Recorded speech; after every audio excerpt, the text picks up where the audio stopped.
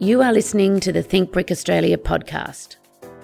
Think Brick Australia represents the clay, brick and paver manufacturers of Australia.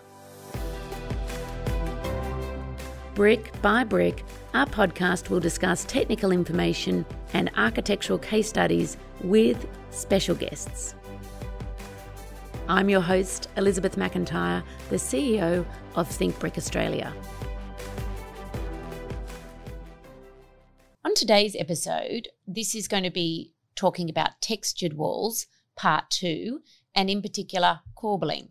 And I'm very pleased to welcome back Michael Koungris, our expert on many things to do with masonry. Michael, we've seen corbelling become so popular, particularly in the awards. And I think when I think of corbelling initially, I sort of think of the in and the out brick, which gives that beautiful embellishment effect and obviously allowed shade to play a part in the wall. But if we just start with, we're going to talk a little bit about arches today and corbelled arches. But I think before we go into that, let's just start with revisiting what is corbelling. Yeah, so a corbelled wall is a wall which has brick units coming out from the wall. So if we think about a normal brick wall which has a uniform face, when we look at a corbelled wall, we've got either individual units or courses of bricks which are slightly protruding the surface. And what that does, it gives us a difference in texture. It can cast a shadow, like you mentioned, and it allows us to give a different dynamic and feel to a brick wall. And when I think corbelling, a lot of the time I think churches and I think those nice historical buildings where they've used corbelled brickwork around windows, corbelled brickwork sort of up the piers and the turrets, and really use brick in a way to give a bit of depth and dimension to that historic building. That's certainly, I look at the detail in some of those older buildings and you just really wonder, with the limited resources they had, that everything's still standing. I guess that's the beauty of brick. We're going to talk now about arches and the difference between a normal arch and a corbelled arch. So let's start with the normal arch. So a normal arch is where we would envision standing underneath a brick wall and looking up and seeing that seamless curve. So you've got bricks all the way along, and at the top of your arch, you've got a keystone unit, and that keystone unit is distributing all those forces throughout the curved arch into the buttresses below. And so it's that curved, like it's just been mortared and it's all very sort of seamless. Yeah, absolutely. So I guess if we're thinking of archways, if we're thinking of large open doors, we see them a lot of the time over windows. Anything that's that seamless rounded curve is what we would call a traditional arch. Okay, so what's different about corbelling? So a corbelled arch is different to a normal arch, whereby each course the bricks step out a bit and they continue to step out until they meet at the top.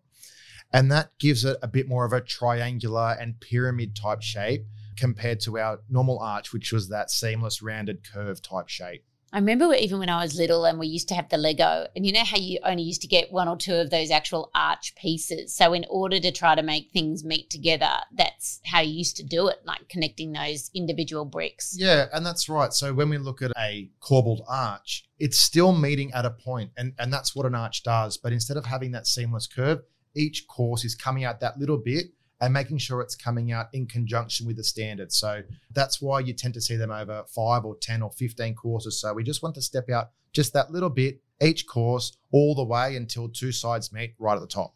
But it also, I guess, in comparison to the seamless arch, it's not something that you could go through and possibly not come out scarred if you didn't allow enough room, right? Yeah, that's right. So you've still got to take all that into account. So all the dimensions of the brickwork and how much you can step out all come into factor. But whilst they're different visually, they're both really unique ways to use bricks to create different looks, different feels. And what I like about the stepped arch is that you've got that shadowing effect and it's slowly coming over the top of you as opposed to sitting in a large archway. You've got that gradual step of the wall coming above your head.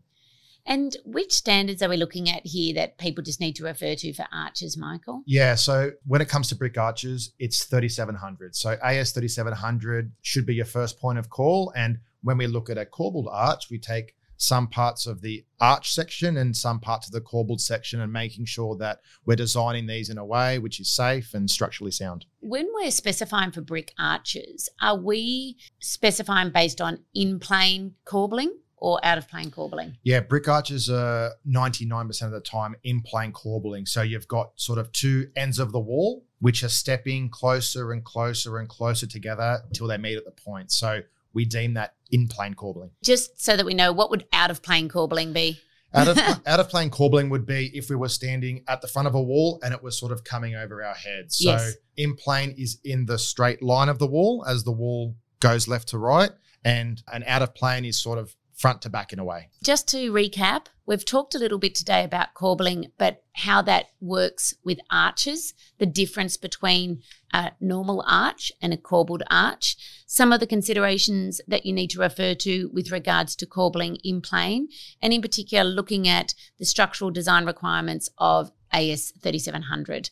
Have I captured everything there, Michael? Yeah, absolutely, Elizabeth. Spot on. Michael, what we've discussed today makes a lot of sense to us visually, but it may not to our listeners. And as you know, I always like to do something else whilst I'm listening to my podcast. So where can people go for more information? Elizabeth, the Think Brick website should be your first point of call for anything brick arch related. We've got a lot of fact sheets dedicated to arches. So head there, or you can go to our show notes for more information. If you have enjoyed this podcast, please follow, rate and review our podcast. We are always looking for new ways to think brick. If you have an idea of what you'd like to hear about, there's a link in our show notes to let us know.